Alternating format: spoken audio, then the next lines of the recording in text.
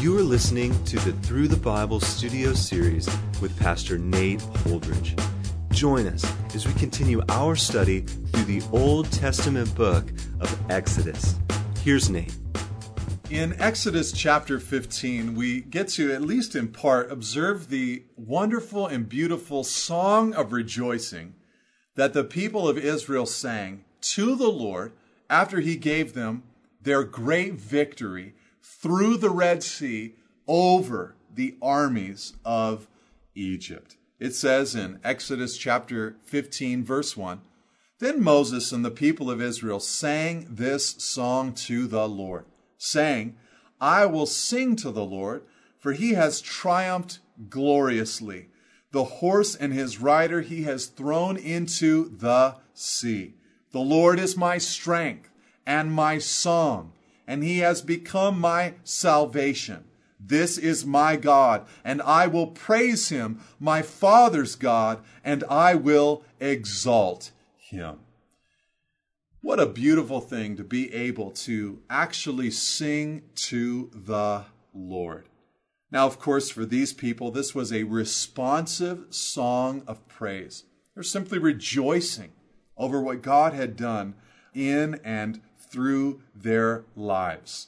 And really, in one sense, when you read of this, you see them singing this song to the Lord, you see this responsive rejoicing over the great thing that God had done for them at the Red Sea. One thing that we can understand today, of course, is that we as well as believers in Christ Jesus always have a reason to sing. Paul told the Thessalonian church in 1 Thessalonians chapter 5, he said, "Rejoice always." And for the believer, there is always a reason to rejoice. There might be circumstances in life that cause us great sorrow and great pain. We may watch loved ones die in excruciating ways.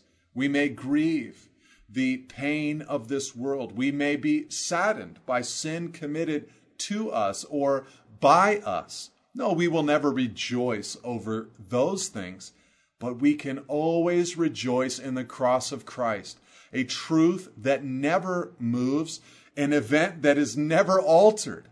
And so a believer always has a reason to sing a song of rejoicing unto the Lord. But the wonderful thing as well, and sort of a challenge to our hearts, is that the truth is that the people of Israel in many ways could have sung this song of rejoicing to the Lord before the victory at the Red Sea instead of only after the victory at the Red Sea. In other words, the challenge of real maturity is to sing the anticipatory song of rejoicing over what God will do before God does it. And so they sing this song to the Lord. Notice verse 1, they are celebrating the fact that He had triumphed gloriously. The horse and his rider He'd thrown into the sea. And this is what we, of course, celebrate and rejoice over as believers.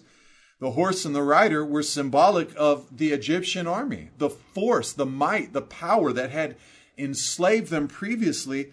As a believer, I can constantly sing and rejoice over the victory that the Lord has won for me, over that which previously enslaved me, my victory over sin and death because of what Jesus has done in my life. Notice as well in verse 2, part of their song they sing, "The Lord is my strength and my song." This is absolutely beautiful. This particular song is going to be repeated in Psalm 118 and in Isaiah chapter 12. This song of Moses will actually be sung as well in Revelation chapter 15.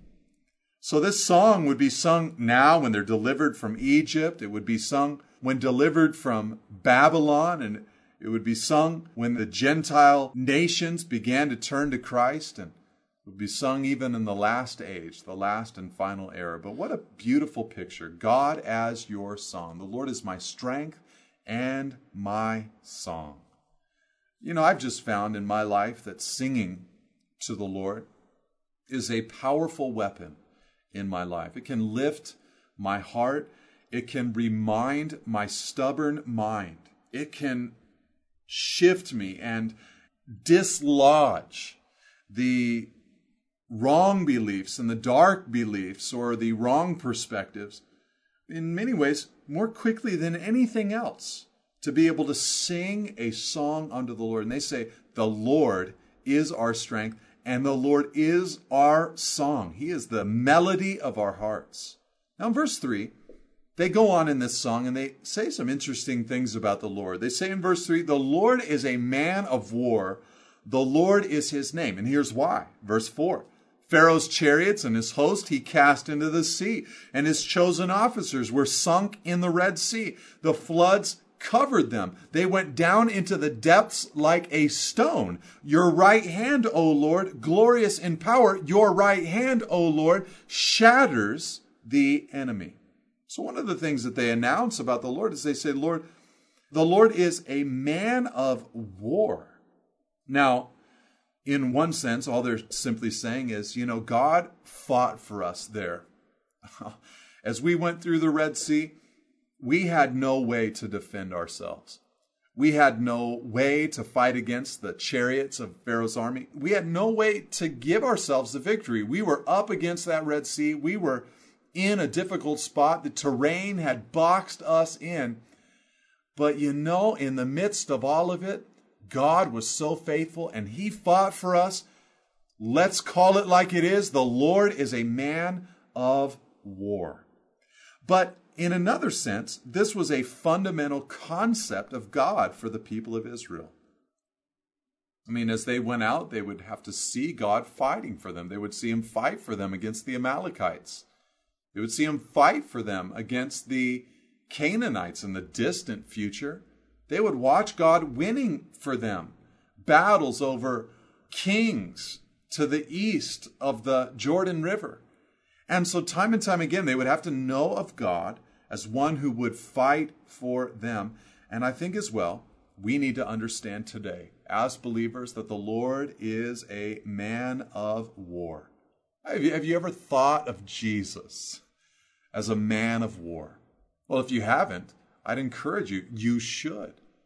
You think of what he was doing there upon the cross. This was a full-on frontal attack and declaration of war against sin, against the devil and the principalities and powers of darkness, and against death itself. So the cross itself was war. In one sense, you could say it like this: God's love is a violent love. He violently wars for his people. And of course, this love should be replicated in our lives. We get after it when it comes to sanctification and prayer and protection of others and all of that. The Lord is a man of war. Now, beyond that, just thinking of war, I should mention, war is a complex subject. It's one of those areas that is dangerous to place inside of just a simple cookie cutter kind of box. I'm for it or I'm against it. There are unjust wars. There are righteous wars. And the Lord himself, we see here in verse 3, a man of war. Now in verse 6 in this song, they sing, your right hand, O Lord, glorious in power. Your right hand, O Lord, shatters the enemy. They repeat the phrase, your right hand, twice. And as you move through this song, that is sort of the organization of it. There will be a few different areas where they repeat a phrase multiple times, and it sort of indicates that section of the song. And here they're extolling the right hand of God, the mighty power of God himself. Now, verse 7, it says, in the greatness of your majesty, you overthrow your adversaries. You send out your fury. It consumes them like stubble. This is a very intense song that they are singing. At the blast, verse 8, of your nostrils, the waters piled up. The floods stood in a heap. The deeps congealed in the heart of the sea. That means that they became like walls of ice almost, the Red Sea, as God blew there and opened up a pathway for them. Verse 9, they sing and say, the enemy said, I will pursue, I will overtake, I will divide the spoil. My desire shall have its fill of them. I will draw my sword, my hand shall destroy them. You blew, verse 10, with your wind. The sea covered them. They sank like lead in the mighty waters. Who is like you, O Lord, among the gods? Who is like you? Majestic in holiness, awesome in glorious deeds, doing wonders. You stretched out your right hand. The earth swallowed them. So they just are recounting in very figurative, poetic, beautiful, majestic language in song the great event that had just occurred. And first of all, in verse 8, they talk about the blast of the nostrils of the Lord in piling up the waters, sort of parting the waters. But then in verse 10, they extol him for blowing with your wind, and the sea covered them. So they say, you blew and caused it to open up, and you blew and caused it to close upon them. You opened the way and you closed the way. And both of them were equally glorious to the people of Israel. And in verse 11, they say, who is like you, O Lord, among the gods? Who is like you? Again, a repeated phrase, who is like you?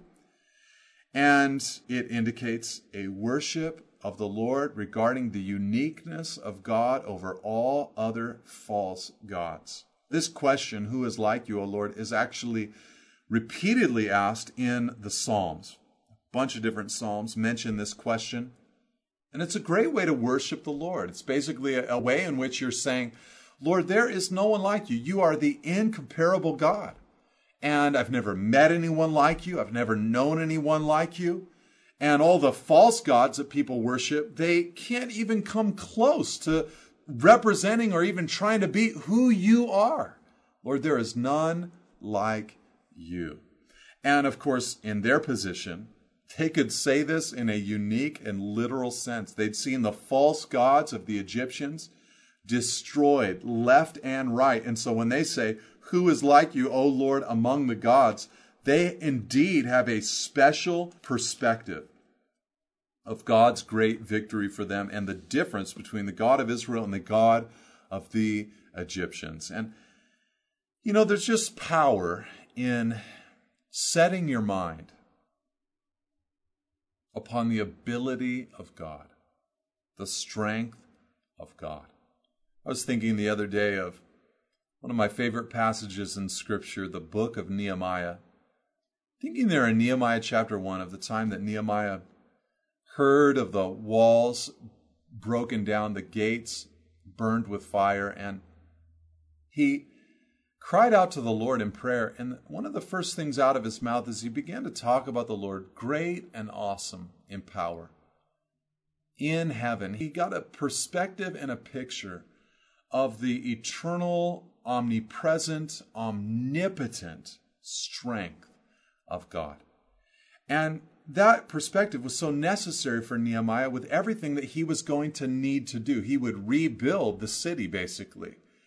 And in order to do such an incredible thing, he needed to have a very big picture of the might, the power, the ability of God. I don't know who you are. I don't know where you are. I don't know how you might be listening at this moment, but I'm willing to bet that there is a task, a responsibility, a duty that's in front of you in your life that is much bigger than you are, much stronger than you are, and that you must have strong consciousness of the power and the ability of God in order to get that task accomplished. Fixate your mind upon this. They asked, who is like you, O Lord, among the gods? Who is like you? Now in verse 13, they go on in their song and they say, you have led in your steadfast love the people whom you have redeemed. You have guided them by your strength to your holy abode. The peoples have heard, they tremble. Pangs have seized the inhabitants of Philistia. Now are the chiefs of Edom dismayed.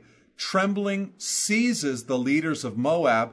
All the inhabitants of Canaan have melted away. Now this is fascinating because in their song, they start naming other people who have heard of this great victory, and they start actually calling them out geographically and saying, look, they've all heard of this great victory that you have given to us. And it would have been very difficult for them not to have heard of it, not just at the Red Sea, but also in each one of the plagues, and finally in the 10th plague, the Passover itself, there would have been this knowledge of the destruction that was going on down there to the south in Egypt.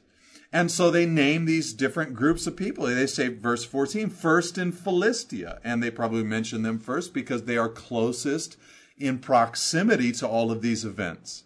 They say also in Edom, which was, these were descendants of distant cousins of the Israelites in one sense. The descendants of Esau, the brother of Jacob. And so they were located southeast of the Dead Sea. And the Moabites, who were located just north of Edom, he says, all of these people have heard.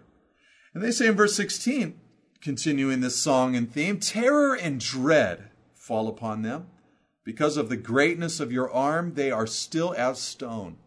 Till your people, O Lord, pass by, till the people pass by whom you have purchased. You will bring them in and plant them on your own mountain, the place, O Lord, which you have made for your abode, the sanctuary, O Lord, which your hands have established. The Lord will reign forever and ever. So, of course, as they're singing this song, they are in a moment of extreme confidence before the Lord. And one of the things that they profess, verse 16, about all those nations, they say, terror and dread fall upon them. In other words, they were confident that God's reputation had gone out to that entire region. And really what they're saying is that they had seen their victory over Egypt as victory over all of the other nations. And, they were really dead on with this proclamation. It wasn't for another 40 years because of some events that were yet to unearth and discover their rebellion against the Lord. But 40 years later, when they actually would arrive in Canaan, you might remember that Joshua sent a couple of spies into Jericho, and Rahab, the harlot, mentioned to these spies that there was a great fear in the hearts of the people because of three events. The victory over the Egyptians at the Red Sea, the victory over Sihon, and the victory over Og, the Amorite kings. And their hearts melted away because of these great victories that God had won for the people of Israel. Don't let the devil fool you for a moment. There is terror and dread within his heart at Jesus Christ, at the God that you love and worship and serve. He trembles at the voice of God. And they say to the Lord there in verse 16 as well, they say, Lord, they're going to be like stone until your people, O Lord, pass by, till the people pass by whom you have purchased. Another repeated phrase, till your people, O Lord, pass by. And this indicates worship regarding the faithfulness of God in delivering them to the promised land. They're basically confessing it in advance, saying, Lord, you are going to get us there. You're going to conquer our enemy and cause them to be fearful until we pass by and you bring us into that purchased land of possession that you are giving to us. Just a beautiful confidence before and inside of the people. Just a great belief in the Lord. Unfortunately, this faith would waver at a moment in the future. They say in verse 17 as well, I must point out, they say, you will bring them in and plant them on your own mountain. And I think in one sense, this highlights their confidence. You're going to bring us in, you're going to plant us, but also there seems to be a prophetic element here because they talk about your own mountain, which I believe to be a prophetic word concerning Jerusalem, which they didn't even know about yet at this point. But they would be planted on that mountain eventually. The temple would be built. Worship would happen at the epicenter of the nation, the city of Jerusalem. For when the horses, verse 19, of Pharaoh and his chariots and his horsemen went into the sea, the Lord brought back the waters of the sea upon them, but the people of Israel walked on dry ground in the midst of the sea. Verse 20, it says, then Miriam, the prophetess, the sister of Aaron, took a tambourine in her hand, And all the women went out after her with tambourines and dancing. And Miriam sang to them, "Sing to the Lord, for he has triumphed gloriously. The horse and his rider he has thrown into the sea." So the general song of Moses is over with, and now we get the song of Miriam. And it tells us in verse 20, it gives her the title, Miriam the prophetess, the sister of Aaron. Now, this is a fascinating title for her for a few different reasons. First of all, she's called the sister of Aaron, which is curious because, of course, she's also the sister of Moses, as well as the sister of Aaron, who is the brother of Moses. But it's sort of as if God is saying, listen, she doesn't really rank in Moses' category any longer, but she does rank in Aaron's category. And of course, at this time, they were an older bunch. Moses was the baby of the bunch at 80 years old. Aaron was 83 years old, according to Exodus 7, verse 7. And because we know that Miriam was a child who was grown up enough to follow Moses in the basket as a baby and converse with the princess of Egypt, she maybe was a 10, 11, 12-year-old girl at that point. So she's likely, if Moses is 80, in her 90s at this point. The other thing that's so interesting is that she's called a prophetess. And she's the first female prophetess mentioned in Scripture. Micah, in his prophecy in chapter 6, verse 4, concerning the Lord, he said, "I brought you up from the land of Egypt and redeemed you from the house of slavery, and I sent before you Moses, Aaron, and Miriam." It seems as if Miriam had a significant leadership role there in Israel, and she was a female. Now, of course, the New Testament gives us clarity, and really Genesis to Revelation, we have clarity concerning the leadership roles of men amongst God's people. But still, it's very fascinating to see this woman in a significant and wonderful leadership position amongst the nation. So she leads for a moment here, and she leads a group of women out with tambourines and dancing. They are singing and crying out and blessing the Lord. Just a wonderful celebratory time in Israel. What might it mean that Miriam was a prophetess? You know, of course, prophecy can mean a couple of different things. Foretelling the word of God, but also forthtelling the word of God. In other words, you're just declaring God's word, but sometimes in a non-predictive sense. But to foretell, it means that you are speaking in a predictive sense. And it does appear that there were those who had this kind of gift of ecstatic utterance before the Lord and predicting and prophesying things that would come to pass amongst the people. There would be a time later in Numbers chapter 11 where they would come to Moses and say, "Hey, listen, we saw Eldad and Medad. We found them prophesying in the camp." It seems to have been a slightly spontaneous kind of thing. And Moses actually did not object at that particular moment. He wished that everyone would be able to prophesy and be used by the Lord in this way. And of course, Miriam's song was a beautiful song. "Sing to the Lord, for he has triumphed gloriously. The horse and his rider he has thrown into the sea." There would never be a moment that they couldn't sing this song. Plenty of moments they wouldn't sing it, but never a moment that they couldn't sing this song. They'd always be able to look back at this significant moment of victory in their lives. Just like us, we can look back to the cross. We can see that significant moment of victory in our lives. If there's nothing else to sing of, we can sing that. Now, in verse 22, it says, "Then Moses made Israel set out from the Red Sea, and they went into the wilderness of Shur. And they went 3 days into the wilderness and found no water.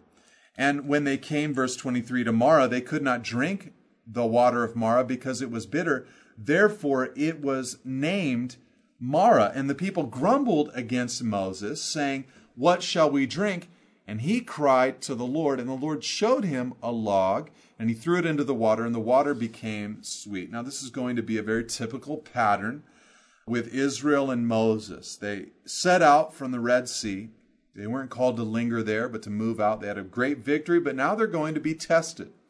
They go 3 days out into the wilderness with no water. Their supply is running low. They're beginning to grow thirsty.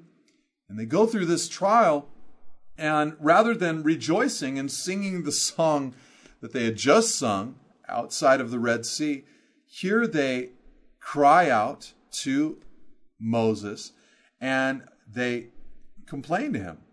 But actually, the way it all unfolded is that they are going 3 days with no water, and they come to Marah, and they try to drink that water, but they cannot drink it, for it is bitter. I imagine hundreds and thousands of people running to this water, the rumors beginning to spread that there is water, and then only to discover that this water is undrinkable in nature and bitter to their taste, but unhealthy for them to drink. I don't know if this has ever happened to you. Something you thought would bring you refreshment that brings you bitterness, a relationship, a career, a ministry even.